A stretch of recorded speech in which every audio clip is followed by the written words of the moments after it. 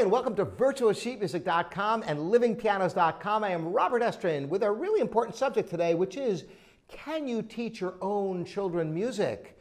Now, that is a really loaded question because I studied with my father, Morton Estrin, and so did my sister, and we are both pianists and enjoy music today. So you'd think my quick answer would be, of course, yes, I did it, so can you. The answer isn't quite so simple. Let's explore this topic a little bit.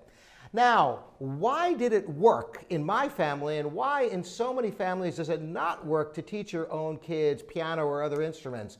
Well, in our household, here's the way it worked. My father had a very busy career performing, recording, and teaching. And he had a very, very big teaching schedule. So Sundays, which was his day off, after we'd have brunch, we'd go downstairs and my sister and I would fight as to who could have the lesson first. And we would have our lessons on Sunday for an hour each, just like all those other students. Now, I remember growing up, there were times when I thought, boy, you know, too bad my dad doesn't treat me special or anything. After all, I'm his child and all that, and my lesson was just like everybody else. But in hindsight, that's the secret. The secret is to treat your children like every other student. Because if you try to give them preferential treatment in any way, then it becomes very difficult to maintain a unique situation. Now, there could be exceptions to this. For example, if you have taken the bull by the horns with your children and you do homeschooling with them and their entire life is structured under your control, maybe indeed you can teach the music if it's in your realm of expertise.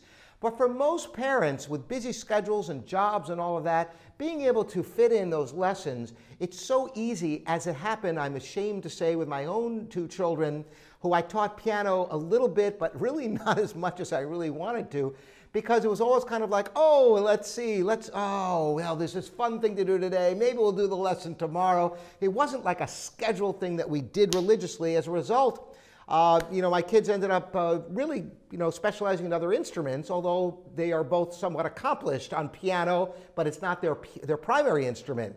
And I realized the reason was I didn't just structure it. Why didn't I learn from my father? I didn't understand how the dynamic of how the lessons we had, regularly scheduled like everyone else, can work. So that's the secret. Now, in our household also, another thing was my father gave me the lessons, but my mother was the one who, kind of watched over us and made sure we practiced and all of that. So my father was completely uninvolved in our practicing, which is smart, because if he was right there listening all the time and giving us the lessons, it could be a little bit intimidating and difficult. And where do you draw that line? And when does he ever get free from us? Because we live in the house and we're practicing all the time between the two of us.